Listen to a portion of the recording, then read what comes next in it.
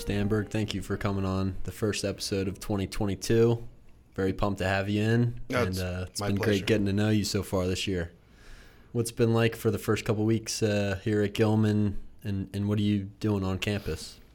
I am the new assistant in the upper school library, and just working on displays, helping prepare books to go on the shelves, shelving books,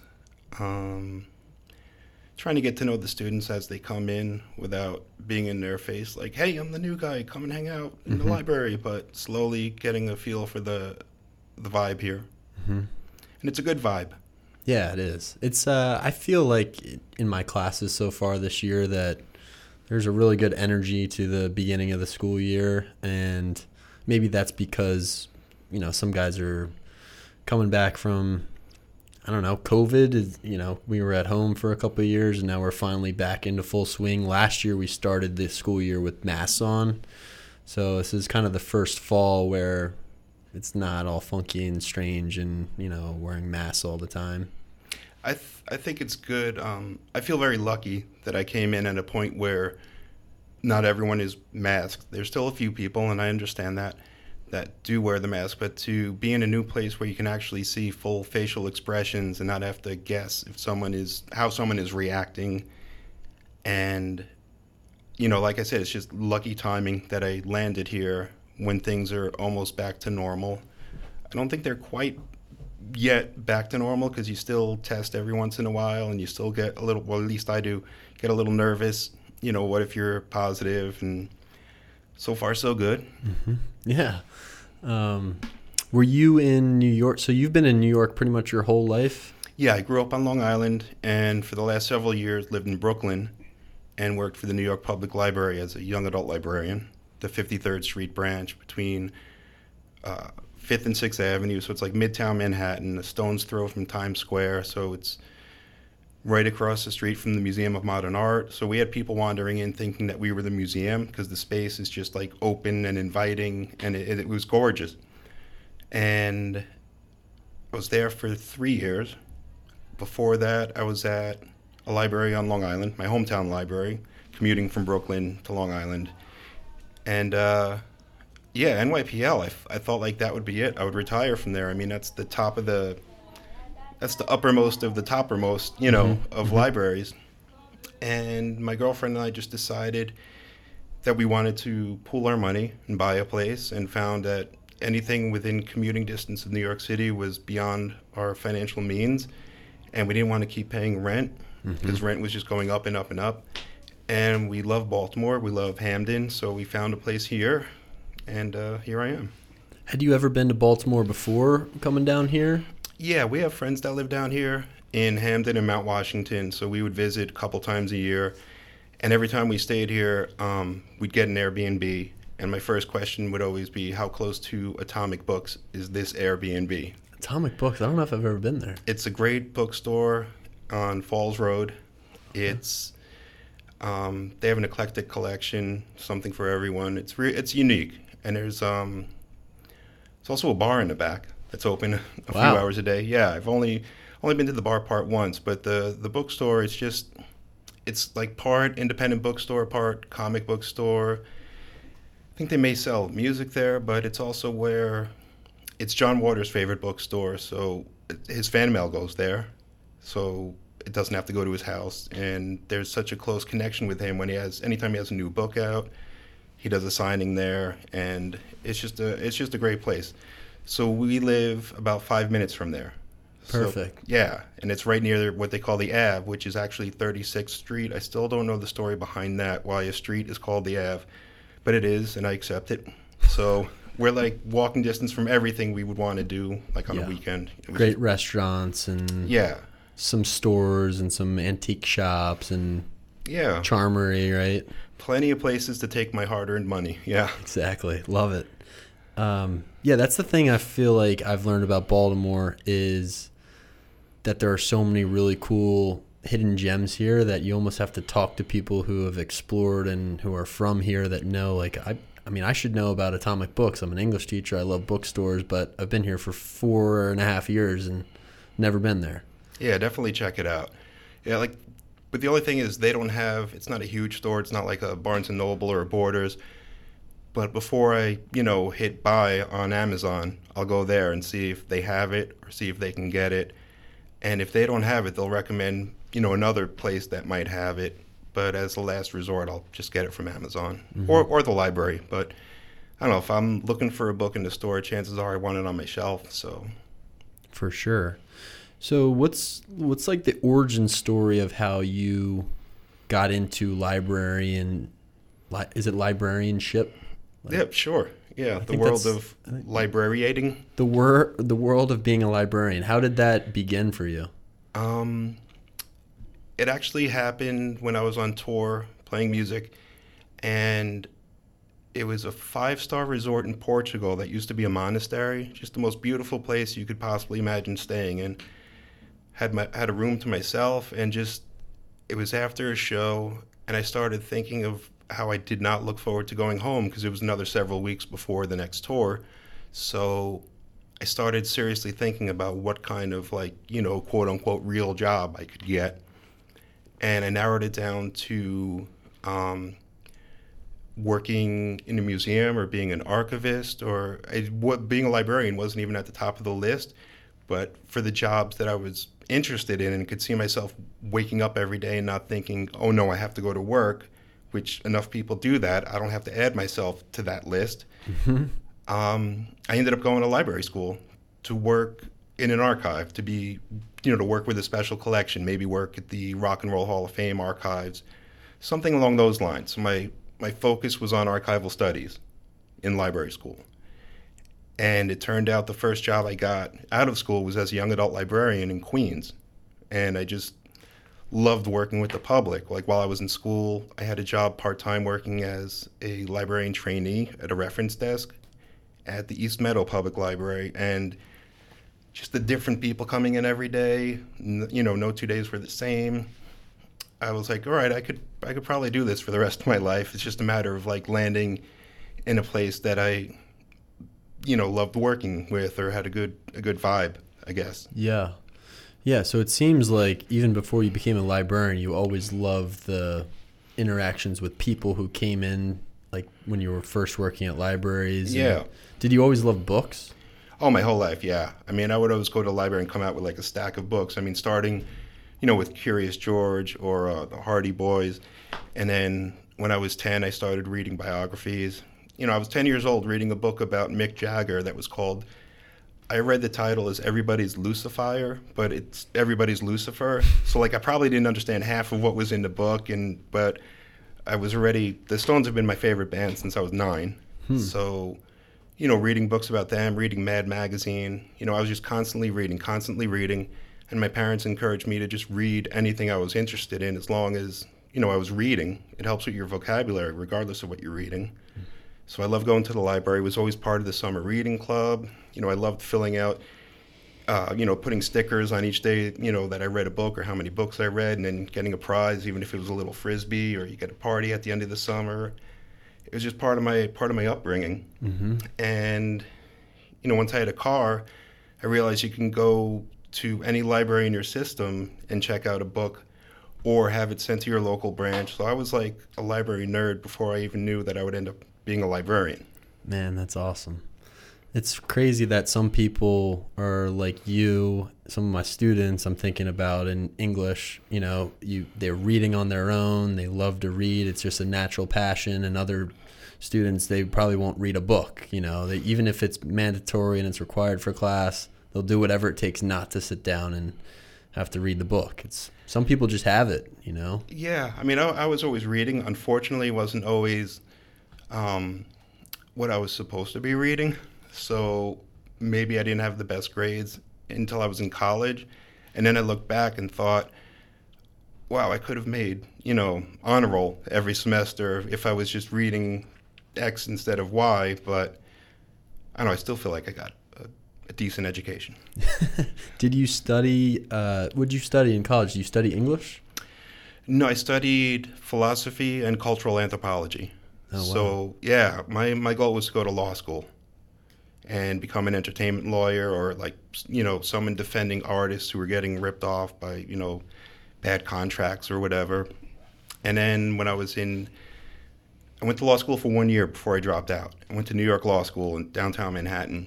And while I was there, I was playing drums, playing in local bands, and I thought if I put this much effort into playing music, I could probably get somewhere with it. My goal wasn't to be famous. My goal wasn't to, be a rock star or whatever, but just to make a living or just have that experience of playing music or touring. So dropped out of law school, focused on playing music, took acting classes, got work part-time, like just doing extra work or doing off-Broadway theater while playing in a band. And then eventually I got a call that CJ Ramon, the former bass player for the Ramones, was looking for a drummer for one show in Portugal, of all places. So that was like the first of 3 or 4 trips to Portugal, which is the same country where I made the decision to, change course. But that first show in Portugal, he says, by the way, this is your audition to be my new drummer. So then I passed, and for the next 4 years, anytime he toured, I was the drummer. Wow. Yeah. For people who don't know, who were the Ramones, and what was it like getting called up by the Ramones to go to Portugal, and that kind of first experience for you, like joining that band or trying out for that band? Well, the Ramones are a punk band from Queens, New York that formed in 1974. And their first album inspired bands like the Sex Pistols and the Clash to form bands, and they were kind of like the forerunners of the whole punk rock scene.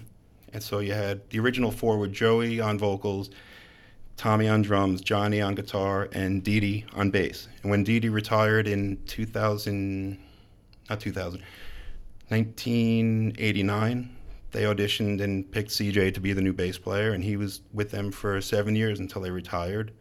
So the Ramones, they had their big hit was Blitzkrieg Bop, which everyone knows is the Hey Ho, Let's Go song. You'll hear it at baseball, at any sporting event. You'll hear that at some point when they're trying to rally the fans behind it, the home team. Mm-hmm. So when I got the call for him that he needed a drummer for one show, I was more of I was playing in a punk rock band at the time, but I was more of a classic rock kind of guy. So I said, all right, let me call my punk rock drummer friends and see if I could find someone that can do it. And no one could do it or was available. So I said, all right, I'll give it a shot. I learned 30 songs in a week, rehearsed with him and his guitar player, Daniel Ray, who had also written and produced for the Ramones, and got the job. How'd you get connected with them? How did they know to call you up? We had a mutual friend that I went to college with, and I had played in a band called Rat Bastard. And we used to play shows when CJ wasn't touring, and right after the Ramones, he had a band called Los Gusanos. And we were on the bill with him a few times. So our mutual friend suggested me, and he remembered me from the Rat Bastard days, and he said, all right, we'll give him a shot. Man, that's awesome. Yeah, I was white-knuckling it the whole time, though. I mean, before the show in Portugal, he just looked at me. He's like, man, you don't look too good. He's like, don't worry. I felt like that my first show with the Ramones. He said the first show is going to be rough. The next few shows are going to be rough, but eventually you'll get it. Wow. And was everything located in Portugal? Is that where you toured for the most part, or did you go all over? Oh, no. That show in Portugal was a one-off for like an arts festival, and then we would do tours of South America. Like the first time I went to South America, it was about a week long, half in Argentina, half in Brazil. So that was pretty amazing. Wow. Then we did another tour of Chile and Argentina with the Misfits, so another amazing tour. And then we did a U.S. tour that was a month long. We do Canada for like a week, Italy for a week. We went to Italy 3 times, and we hit almost every country in South America, like over the course of 4 years, all over South America. I was always hoping to go to Japan and Australia, but he did that. He went back there after I left the band. But, I'm happy for him. Man. Yeah, I always wonder what it's like to be on tour for bands. I'm sure it gets exhausting, but I'm sure it's incredibly fun and like such a cool bonding experience for the band. He's the greatest boss I've ever had. I mean, hands down. The man, we're still in contact to this day. He's like my big brother. And he would always say a bad day on the road is better than a good day in the office. and I never saw him lose his cool. The closest to him losing it was we were in, where was it? We were in Venezuela trying to get to Panama, and the airport was just complete chaos. Security walking around with machine guns, and any American we walked into, they immediately recognized that we were Americans because we were probably talking louder than anyone else in English. And they would say, "Oh my God, I've been here for a week trying to get home. You guys are never going to get back to the States." And we were like, "Whoa, we're just trying to go to, we're going to Panama, play a show in Panama City tonight." And once we realized that there was no way we were getting on our flight, it was because we were there 4 hours early, and they said, "Oh, you're not here early enough." Just bags of cash were exchanged throughout the afternoon, and we eventually made it to Peru, where we were supposed to play 3 nights later. We got on a flight to Peru, but before that happened, the closest that CJ ever came to losing it was like he said, "These guys are hungry. I'm starving. If we don't at least get a bag of chips within a half hour, I'm going to lose it." And that was his tone. That's his angry. That was him yelling. So It's just a warning, you know? Yeah, so he knows himself. yeah. He's an ex-Marine. Well, he was a Marine, so is a Marine. Wow. So yeah, but he kept his cool. So I learned so much from him just being around him. Yeah. What was the coolest show you ever did? Probably a festival in Argentina in front of like 30,000 people, Holy. where just everyone, chanting "Hey ho, let's go" at the same time. Yeah. Just unbelievable. And they're like huge stage, giant screen behind me, and every once in a while, out of the corner of my eye, I'd catch me on the screen, and it was so hard not to just laugh because it's just ridiculous. That's But I amazing. mean, the crowds there were incredible. So yeah, that playing in front of that many people outdoors, probably the best memory.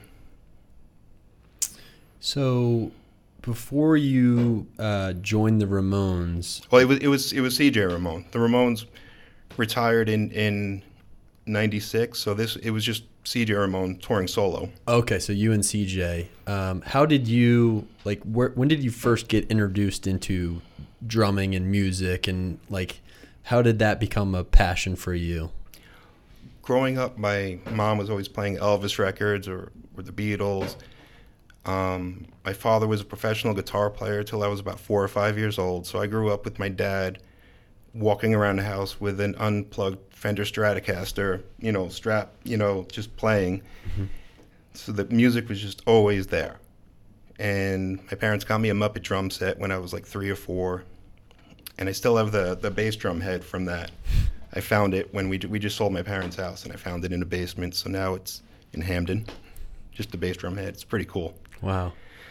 So when I could keep a beat, even when I couldn't keep a beat, my dad would jam with me, which he had the patience of a saint just to play music with me. He showed me how to play a beat, and when I was in high school, we played in bands together, so music was just always there. Yeah, it's in the blood. Yeah. I feel like, that's maybe one of the reasons I didn't really get into music growing up. I mean, I like listening to music, and I love concerts, and my parents love concerts, but I never played an instrument really because no one in my family really plays an instrument. I feel like It's not too late. it's not too late for sure. I'd love to learn maybe the drums or guitar would be cool. But never learned an instrument. I think guitar is good because you can just pick one. You could have one here. I mean, there's 2 in the lobby at Gilman, thanks to Henry. Yeah, it's true. Yeah. So speaking of that, when I first walked in for my first interview and I spied those 2 guitars, I was like, all right, this place isn't that bad. That was the sign. Yeah. Yeah, cool. What are some other tour stories or experiences that you had in those? How long was that? What was the time period? It was that you almost were with CJ. No, let's see. Maybe 2009 to 2013, something like that, roughly 4 years. Mm-hmm. I just remember my other favorite memory is the morning of my 40th birthday, because I'm old. We played 2 shows we left for Nashville to play 2 shows in Nashville, and at the time we didn't have a guitar player leading up to that, so I get a call from CJ saying, "Oh, I found a guitar player. It's Des Cadena, who was touring with the Misfits at the time, but Des Cadena is a founding member of Black Flag. He was one of the original singers. Then he wanted to move on and just do rhythm guitar, and that was when Henry Rollins joined Black Flag. So Des has a long history in music that I like. And so when I found out that Des Cadena was going to be the guitar player for the two shows the weekend of my 40th birthday in Nashville, I was just like, wow, I can retire after this, and I never have to do another show ever again. So when I picked up Des at the train station on Long Island to take him to rehearsal, he looks at my arm and he's like, "Oh, you got the Black Flag bars?" And I was like, kind of like, "Yeah, yes, sir. Yes, I did." And he said, "Well, I was the first one to get them in Black Flag." And all I wanted to do was like a fist bump of like bump tattoos, but I was like, well, that's cool. Yeah, we should probably go now. So it's just over the moon in punk rock heaven. And then on the way there, I, regained whatever composure I could and said, "Yeah, I was talking with CJ. He said it would be okay if it's okay with you for us to do a Black Flag song. I'd love to do Rise Above." And he's like, "Well, we'll do it in rehearsal and see how it sounds."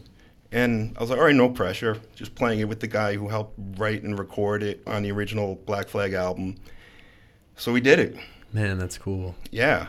So that is my video antidepressant. Anytime I'm feeling down or if I'm feeling good, I just go on YouTube and pull that up and I'm in heaven. Wow. Where was that played?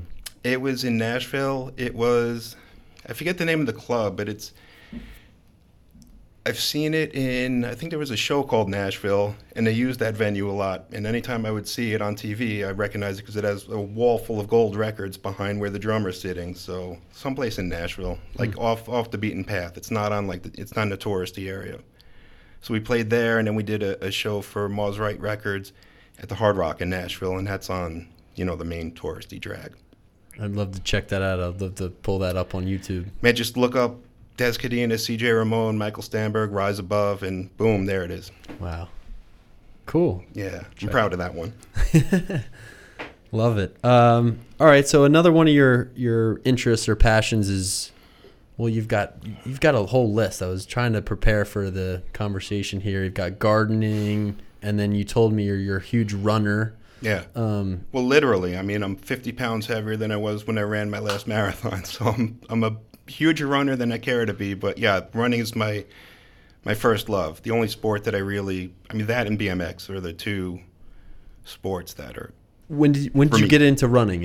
In school or early on or after school? I mean, that's another thing that my father got me into, because when the whole running boom happened, he started running with a friend of his, and they would just run around the park, and then when they were done, they'd smoke a cigarette. And when his friend started beating him in these short runs, he decided to quit smoking. So running got my dad to quit smoking, which made me happy, made my older sister happy.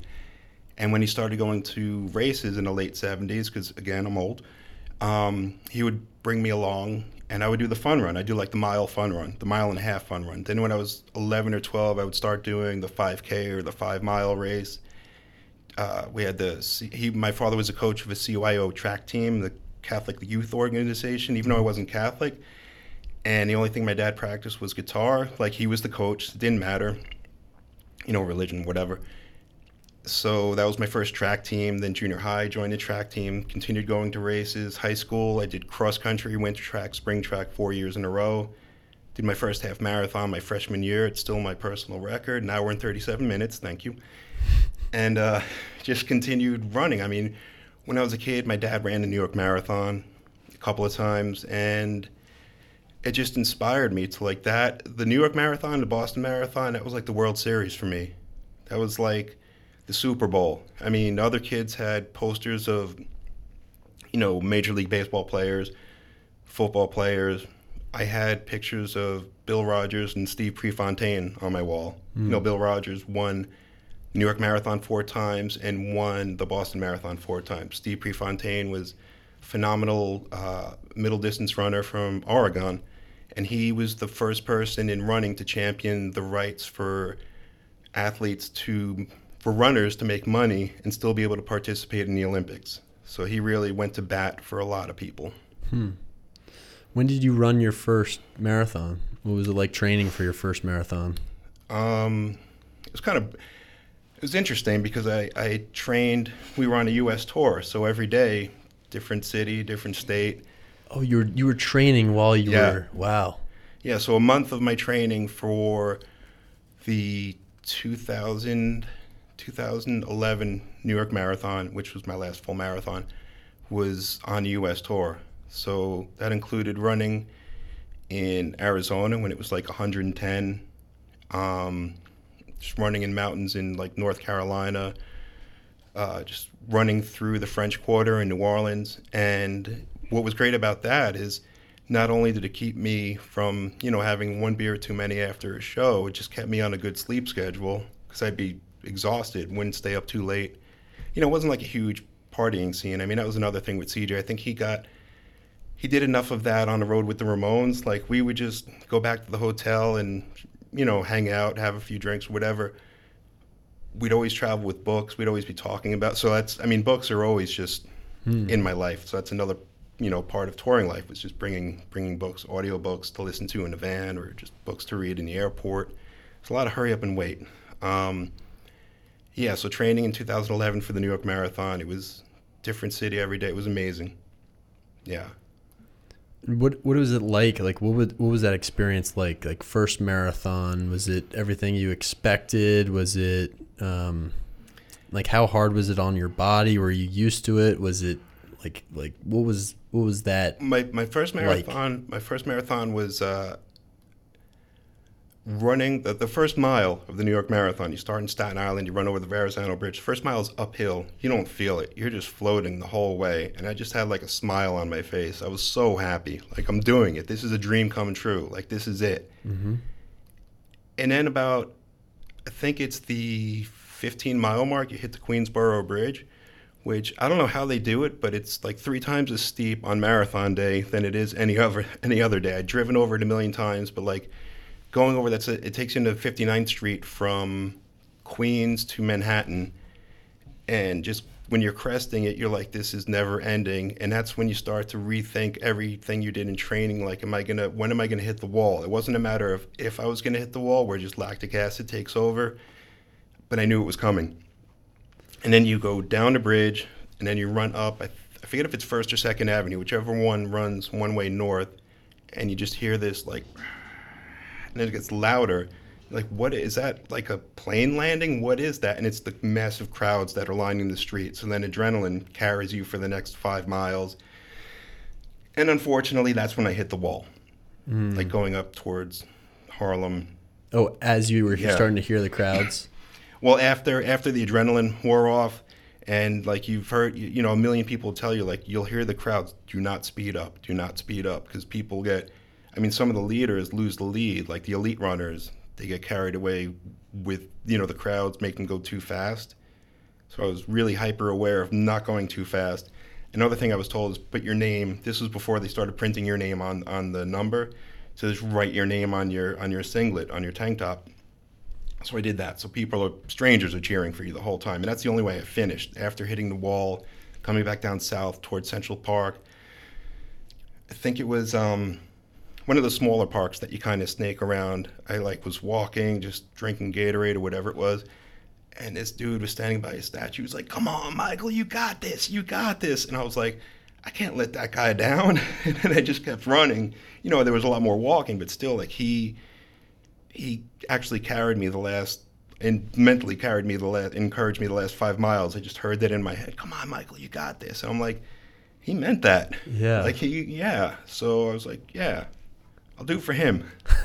And also my parents and my ex, my wife at the time, were waiting by Central Park. So I'm like, if I don't show up, they're gonna think something horrible happened. Yeah. So, yeah. So when you train for a marathon, you don't go up to. What do you go up to? Is like the last leg of your training? The longest run I did was about 20 miles. And you do that at a conversational pace. Like, if you're doing, they call it a long, slow distance run, LSD. If you can't carry on a conversation on your LSD, on your long run day, you're going too fast. So I would just lock into like a 9-minute pace, and it would just be so zen, just so relaxing. And knowing that I put in the mileage where I could do that for 20 miles and feel comfortable, and yeah. when you get to that point, it's like no, it's probably the equivalent of like whatever feeling you get from being in an Indian sweat lodge or doing hot yoga for 3 hours, or Yep. Yep. that's a place I want to get back to. Yeah, that's the best. I think the best I've ever felt after a workout actually is I did jujitsu for a little bit. Oh, nice. And it's not my thing for sure. I just wanted to try it and see what it was like. And after that, like you're fighting for your life out there and you're trying to, I never did wrestling or anything like that growing up. And, I just did this for not even a year, like a summer or a season. And after that experience, after a workout or a roll, you feel like, amazing. Adrenaline and Yeah. I don't know why, but that and hot yoga too, you feel incredible after. Yeah, once you get past the first 15 minutes where you can't have any water in hot yoga, then the instructor will be like, okay, take a sip. And then you're like, like you feel, yeah. I mean, a run, it can take like 5 miles to like really get into a good groove on a long run. But once you're there, you're like, oh yeah, this is why I'm doing this. Yeah. Yeah, I actually, and I've never been a runner either, but I've started to run a little bit this summer, and we've been talking about that a little bit. And once you get comfortable at that 5-6 mile pace, you're like your heartbeat and your body, it feels good at 5-6 miles in. Like you're breathing comfortably, you have the conversational pace going, you feel great. But I don't think I could ever get beyond whatever, like a half marathon probably. Oh, you could. I don't know. The body, the knees, the hips. I speak from experience. I mean, I did New York in 2010, 2011.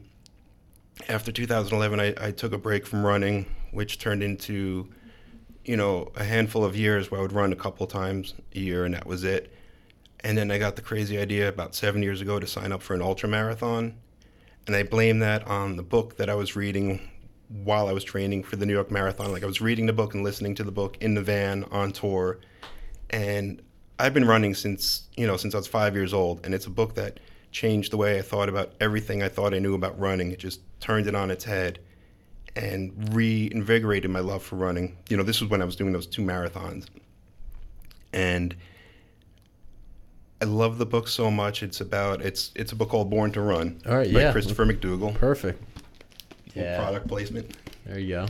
So it's about this guy who has a running injury and he's trying to figure out what's wrong with his feet, and he goes to a doctor and he tells him, I don't know if it's the doctor that tells him about this tribe of runners, the Tarahumara, that live in Mexico. Somehow through his journey figuring out what's wrong with his foot or his leg or his knee or whatever, that's in the very beginning of the book. He goes on this journey and meets these elite American ultra runners that are trying to learn the secrets of the Tarahumara Indians in Mexico. And these are people that just run for the joy of it. From the time they're little kids, they have games where they run along these trails kicking a ball. And they're just all happy. They're full of joy. I mean, that's one thing I learned going to all these countries in South America. I mean, there are people living in poverty, but they're happy, they're thankful, they're grateful. I mean, that's something that's missing, I think, a lot in American culture, but that's a whole other story. So reading this book, Born to Run, I rediscovered the same joy that I had for just, reckless running when you're a kid. Like if you find whatever it is that propels you forward when you're a kid and you're running and you don't know why, you're just doing it because it feels good. You get that feeling back as an adult with all the responsibilities that you have, all the worries, the fears, whatever's going on politically. I mean, just rediscovering that it's euphoric. And I found that, and that's what helped keep me centered and grounded while touring. All the stress of touring sometimes, lack of sleep. Reading this book, it's something I go back to every year. What are they called again? The Tarahumara. Tarahumara. Like, why? What was their secret? What is their secret to being able to run so far and so freely? I think part of it is just a healthy diet. I mean, they do eat. A lot of them do eat meat, but they eat a lot of chia seeds, and apparently chia seeds have a perfect balance of fat and protein and carbohydrate in them. So when I signed up and did the 50-mile ultramarathon, I certainly didn't train properly for it, but between aid stations, my girlfriend gave me a water bottle that had like 2 tablespoons of chia seeds in it, and I think that kept me going. And I didn't even have a headache or never got dehydrated because I was constantly drinking fluid. But I think what kept me from bonking was the chia water. So I mean, and also their villages are so far apart, and a lot of them don't have cars. They just run. They run for fun, and they run. At this point, a lot of them were running to get prize money, competing against elite American athletes, and they eventually ended up having a race there that they hosted where they had some of the best ultra runners from around the world competing against these, the Tarahumara, and seeing like who is the ultimate ultra runner. And in this book, you're introduced to at the time, one of the top American ultra marathon runners, this guy Scott Jurek, who has written a book called Eat and Run, and it's about his life as a vegan ultra runner.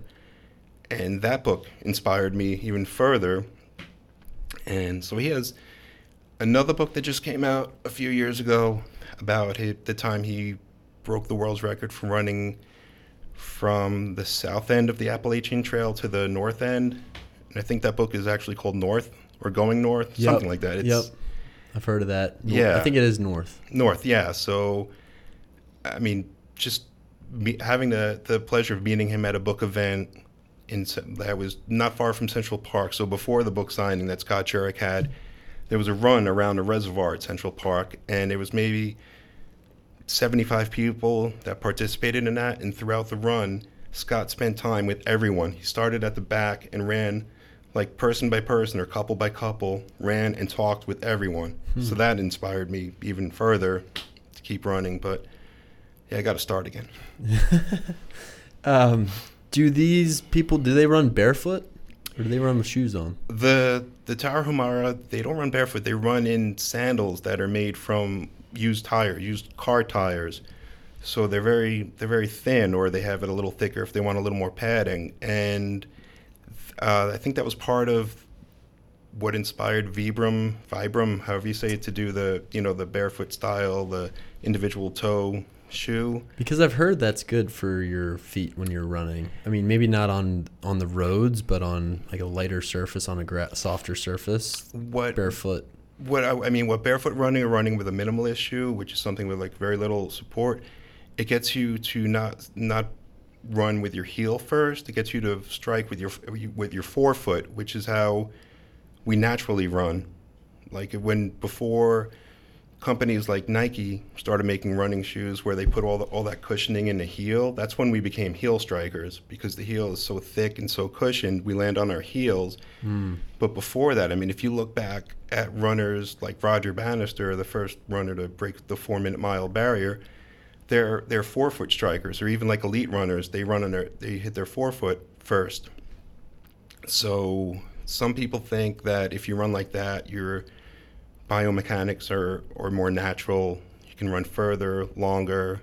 So yeah, I tried a pair of Vibrams after reading Born to Run, and the book doesn't preach one way or the other, and say, it says find what works for you. So the Vibrams did not work for me, and I went the other way.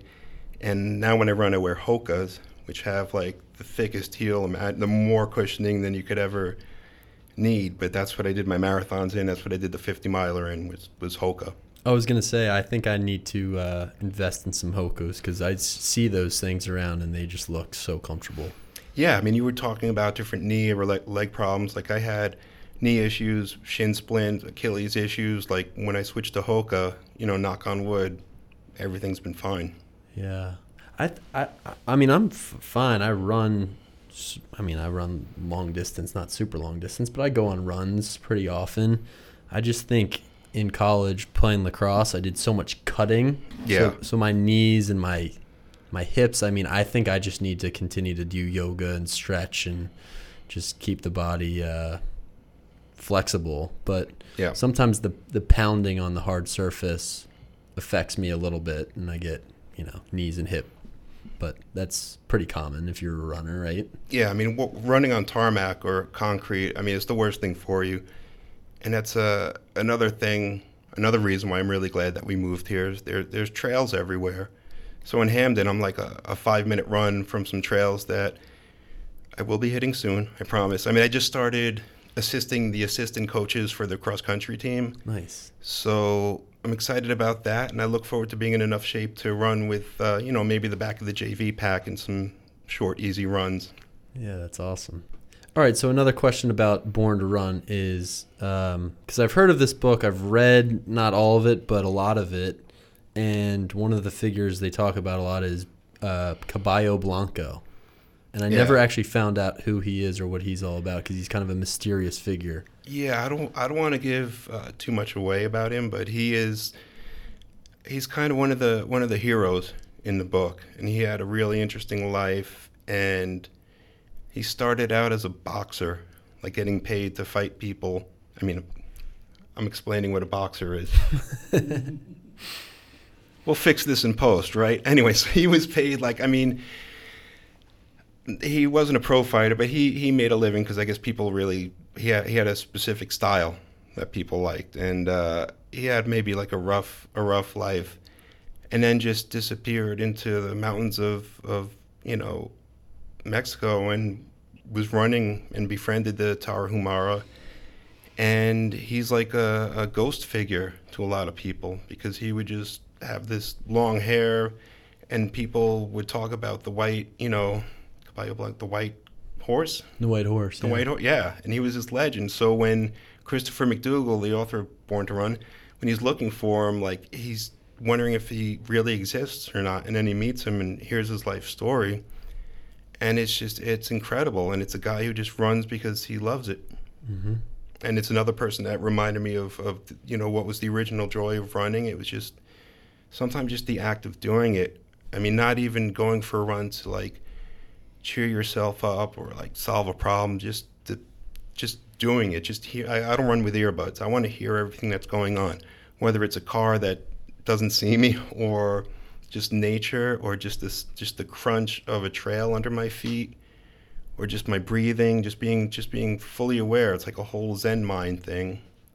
So someone like Caballo Blanco, his name was Mika True. Yep. Just inspiring. I mean, just it's so the things that can make anyone happy are so fundamentally basic, and we're so distracted by just everything. I mean, just the phone in my pocket is probably the most evil device you could have, but there it is, and there I am on Facebook, Instagram, Twitter, emails. I mean, sometimes unnecessary, like the Gilman email, of course, but just the basic joy that you can get from doing something as simple as running is I wish more people could find that in whatever they're doing. Yeah. Whether it's teaching a class or playing football or I don't know, going to school, just find that joy, that basic fundamental joy, and that's Born to Run brought that back to my life with running. Yeah, it just makes you recognize or see what's pretty obvious and basic and simple. And I think, I kind of got into running this summer, and I realized that because growing up and playing sports, everything's so competitive and you're always trying to get an edge. And especially in college, playing lacrosse is like you can never really take a break in terms of like and just enjoy the love of the game because it's always like, I've got to do this to beat this guy out and you got to keep getting better. And it sometimes felt like a chore. And so I think I looked at running a little bit as like, all right, I've got to hit this mile marker and I've got to get this time. And that's maybe why I didn't want to run or like running. And I realized that just going for a run and breaking a sweat is enough. Like you don't have to do too much. You don't have to get all the stats down and measure everything. You can if you want, but just getting outside and enjoying it and feeling good is what it's about. I mean, that's the beauty of it. And then if you do want to take it to another level or another place, you can, run a certain distance on a certain path or around a track, and just you're competing against yourself. Even if you're in a race and there are age group awards or whatever, like even if you don't place, like you could still say like, all right, how did I do on this day based on how I was feeling? What did I eat the day before? Like all these things come into play. But if you do want to get down to the, just competing for fun, I mean, you're always competing against yourself. And then like when you go from 49 to 50, like when you're at 50, you're like, okay, what can I do now? And then like whatever you do, it's going to be the fastest you've run at the age of 50. And then you can just mark yourself against that, or let me see if I could run as fast as I did 10 years ago. Or, I mean, for me, it's always going to be like, can I beat that half marathon time from ninth grade? And I've come close, but again, it's just all fun. Yeah. And it's all about yourself, and you don't have to compare yourself to other people too much. And when you say that when you run, there's a Zen-like component mentally, like, can you describe little bit about like the mental benefits of running for you? It's things that seem like a huge problem that are within your control seem to be less of a problem, or even not a problem. I mean, there are things beyond our control that happen that maybe the problem isn't eliminated, but just your way of thinking about it is so much more relaxed. Because like physically your body is happier, you're healthier, but when you're running and you get into that groove, just everything seems a little more manageable. Like you might think of a solution for something that you otherwise wouldn't have. It's almost, I mean, I've never done sensory deprivation, but it does seem like a lot of the outside world, all the distractions are gone. I mean, especially if you're running on a trail, if it's not too technical, or even if it is, you're so focused on not tripping over something. And then if those thoughts come in, you can just handle them. Like if there's a problem or someone at work that's annoying you, or whatever it may be, or there's a health issue or a loved one that something's wrong, you could just think, all right, you'll do what you can. You'll do the best you can. And on that run, you're doing the best you can, whatever your goal is for that day. If it's an easy run, then you're just running easy. If you're accomplishing that, then you're free to think about everything else in such a calm and peaceful manner without distraction. Yeah. It just thoughts flow, it's easier. Breaks up some of the fog and the distractions. Yeah, absolutely. Yeah. Do you like to run in the morning, in the afternoon, in a certain time every single day, or is it just whenever you can get one in? I mean, I did prefer the morning, but it's going to be afternoons now. Being here, it's at 7:30. I think it's going to be an afternoon endeavor. Maybe on the weekends, it'll be in the morning. Yeah. Hit the trail before, all the other trail folk are out there. Yeah.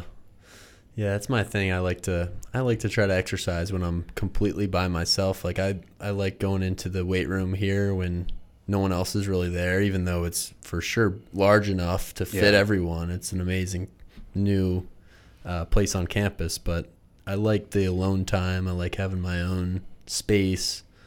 But yeah, some people like to exercise in the morning first thing. Some people like to wait till their body's woken up a little bit. I guess it's just different.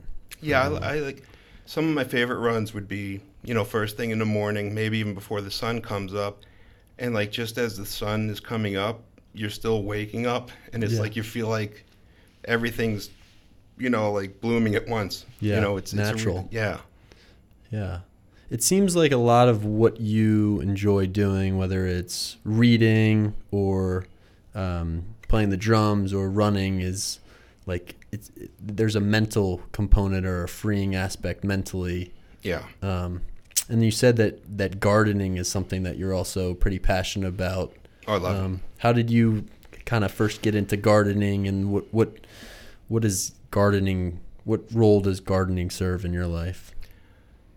I always help my mom plant annual plants. This confounds me to this day. Why plants that do not come back every year are called annuals, and the ones that come back every year are perennial. I don't know the Latin origin of perennial, but annual, doesn't that sound like something that's a yearly thing? Annual. Annual is yearly. Like there's an annual sale. It's going to happen again next year. Annual plant, not happening next year. You got to do it again. So yeah, my mom got me into gardening. Would always plant. All she ever wanted for Mother's Day was to go plant shopping with me and plant them in front of the house. So I did that, and I think it was growing pumpkins and sunflowers in my 20s that really became exciting. Like just watching something insanely giant grow, or just even the little pumpkins or little sunflowers. And then I got into all the different varieties. And growing potatoes was a lot of fun. Growing anything that you grow and you eat is always going to taste better. You know where it came from. And then I got into succulent plants. Those are like cactus-like plants that don't require a lot of water. And so you can kind of leave them alone for a bit and they do their own thing. So just gardening, it's very relaxing. I never had like a bonsai tree or anything like that. I mean, I remember seeing people work with bonsai trees, particularly in Karate Kid, where Daniel-san, Mr. Miyagi teaches them how to trim a bonsai tree. I always thought that would be really cool, but I never did that. But I guess I've been doing that on a larger scale, and I find it very relaxing. Even just weeding a garden, just pulling out the things that are getting in your way. It's like clearing your mind, clearing the ground, and it's very relaxing. And just knowing that you cared for something, you nurtured something. I don't have any children, and I'm sure parents feel that way to the nth degree. What I experience with the garden, they feel with their children, whether But yeah, there's a lot of weird analogies there. Anyways, just planting a seed and watching something grow is incredible. Yeah, I think also I watched this guy. He has a bunch of YouTube videos, Jordan Peterson, and he always says that when like a lot of things are going on in your life and in your world, the first thing you could do to make yourself feel better is clean your room and make your room spotless. And, if you can take care of that, then you can go out and solve all the other issues out there. And what you're talking about with gardening, I've never really been a gardener. I just moved on campus here at Gilman, and there's a little garden in the back, so I think we're going to have to chat some more about what I can do back there. Oh, absolutely. But I feel like having a garden is the same idea as if you can like actually manage and control this area and, this manageable area. Yeah. Then you're at a peace of mind to go out and figure out all the other more complicated things out there. Yeah. I mean, it's like anything in life. The more you practice something, it eventually becomes a habit. So it's something that you just do. Like drumming for me, like I practiced for years and years and years. I could go and play with someone right now. I could play with a band I've never rehearsed with before, but if I even remotely know the songs, I can just play it without worrying it. It's just natural because I practiced enough that it just becomes, a habit, just a natural way of doing something. It's like breathing. You're not thinking inhale, exhale, and it just, I guess it's not a habit. I guess it's not something you have to, you can practice mindful breathing. Mm-hmm. Gardening, cleaning your room. I mean, it's all, you do that with the rest of your life, you're in good shape. Yeah.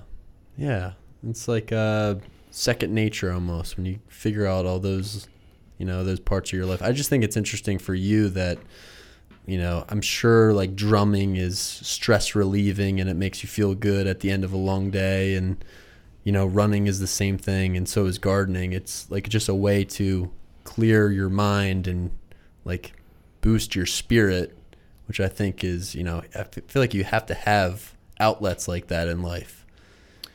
Yeah, and even if it's not like a physically demanding activity, just something that you're in control of to some extent, or that you can, like a garden, like, if a fungus comes along or like little mites or something, there are things that you can do to mitigate that, but for the most part, you're running the show, mm-hmm. and it's I think it's healthy. It's good for your mind. I mean, what you said about the room, until I was out of school, I guess my room was always a mess. So it's funny that you mentioned that, and that like if you're waking up to that and going to sleep to that, it's the first and last thing you see is clutter. Then your head's going to be all over the place. But I don't know. They also say a cluttered desk is a sign of a genius, or I have a lot of thoughts on all of that. But yeah, gardening, running, drumming, to me, they're all connected. So when I went from being a touring punk rock drummer doing, part-time actor, whatever, to library school. So many people would scratch their head and be like, kind of sarcastically say like, oh yeah, that's a logical leap. And like, it really becoming a librarian, it really is a logical step, because it's just more, it's putting everything I've done in my life into practice and sharing it with other people, and just continue on a journey of learning. I can still, travel, take vacations, still run. I started racing BMX again about 7 years ago, which was something I did when I was a kid, and I stopped doing because I couldn't have the explosive speed to compete in BMX and run cross country. So fortunately, I chose cross country because that was, again, something, my coach, he was a huge influence on me in high school. So that all ties into working at Gilman, where they have the teacher coach model. That's something that was the biggest inspiration, for 4 years of my life. It was a math teacher who was also the cross country and track coach. So I feel like I've come full circle. Mm-hmm. Like just following, not Bill Moyers, Joseph Campbell said, follow your bliss. Mm-hmm. So he was, he wrote The Power of Myth and The Hero Wears 1,000 Masks or 1,000 Faces. I am lacking caffeine, so my brain doesn't always work. But follow your bliss. I mean, that's what I've been doing, and I end up here where, I interview with a handful of people, and everyone from, the information and innovation person, Ty, up to Henry, the head of the school, all talking about the teacher coach model, all talking about making, producing productive members of society, not people who are going to be, Super Bowl champions or the head of IBM or whatever, just like producing like fundamentally decent human beings, was something that I connected with that goes back to high school. So going from being a touring drummer, learning about different cultures around the world, to wanting to be an archivist, working in a public library, then working in a school, which I never thought I would end up in school. Anyway, so like here I am, it's all connected. Yeah, and it allows you to, have your afternoons and the summers and the breaks to do the things that you like to do on your own, which I really like about Gilman, is that I have a lot of things that I like outside of English and teaching and even this podcast that, it's like an avenue to explore and do certain things that maybe if I was working, in a bank or wherever, I wouldn't even have the chance or the time to do. It would be a little tougher. It'd be tough, So that's the beauty of it. Yeah. But Michael, thank you very much for coming on the podcast today. Well, thank you for having me. I think we covered a lot. I love the book choice because I'm glad we could. I didn't finish reading that book, but I'd like to return to it, and maybe it will inspire me to run a little bit more than I'm running right now. But like we said, it's all about just getting out there. But thank you very much for coming on, and look forward to seeing you in the library. For sure. Thank you. Of course.